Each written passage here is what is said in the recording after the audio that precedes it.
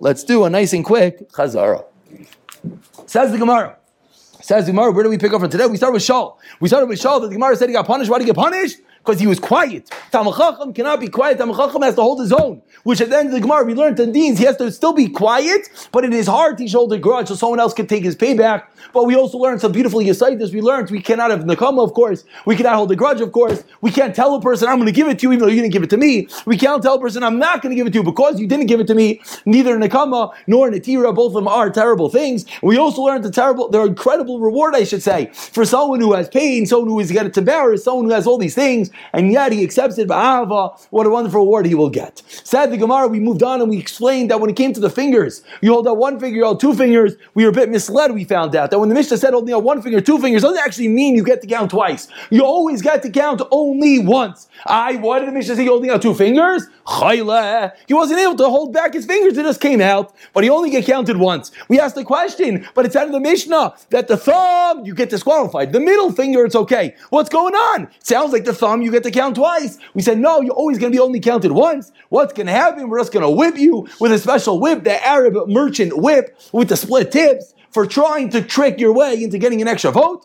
But at the end of the day, you only get counted once. Comes like Abaye, and Abaye learns, you know what we see from over here? We always thought, said Abaye, that the worn out clothing, what do? We make wigs with it, which we do. But says Abaye, we also learn now that they made this special whip in order if someone was trying to trick their way in. Then we learned another story that happened, the terrible calamity. Yesterday we learned that there was a race up, they pushed him off, he broke his leg. Today we learned another story, that he stabbed him. Not only did he stab him, then he was all concerned, not about the fact that he was dying, he was concerned about the fact that the knife was getting tummy, which at the end of the day we learned which one was the misplaced.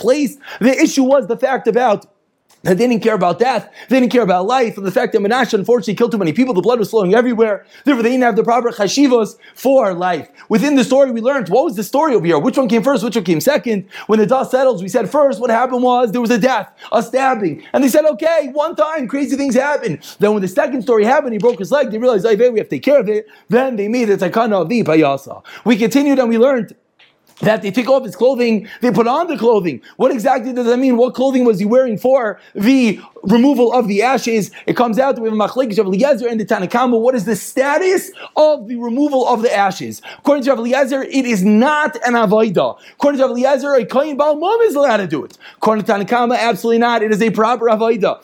The pasuk says he puts on other clothing, pchusim. It means you put on lower level clothing because you're not serving the master right now. You're taking out the garbage, so you don't want to get your good clothing dirty, but of course you have to wear proper big day kahuna. And then we went on from over there and we had a machlekes Rish Lakish and Rav Yochanan, and whether the machlekes of Eliezer and Tanna Kamma applies as well to the separation of the ash. Rish Lakish said just like Rav Eliezer allows a kohen baal mum, comes out, this is the second thing we learned a kohen baal mum is allowed to do. We learned a few blad ago, kohen baal mum is allowed, he checks the wood to see if there's worms in it. Now we see a second thing the kohen baal mum is allowed to do is he takes out the ash, one second, and Rish Lakish is adding on a third thing, is he even could separate the ash. According to Rav Eliezer, Tanna Kamma disagrees. Rav Yochanan argues and he says absolutely not. The whole machlokes is only with regard to taking out the ash, but the separation of the ash, everyone agrees that is an avodah. And we began the limud between Rish Lakish and Rav Yochanan, where they learn out from the psukim, where we break it up from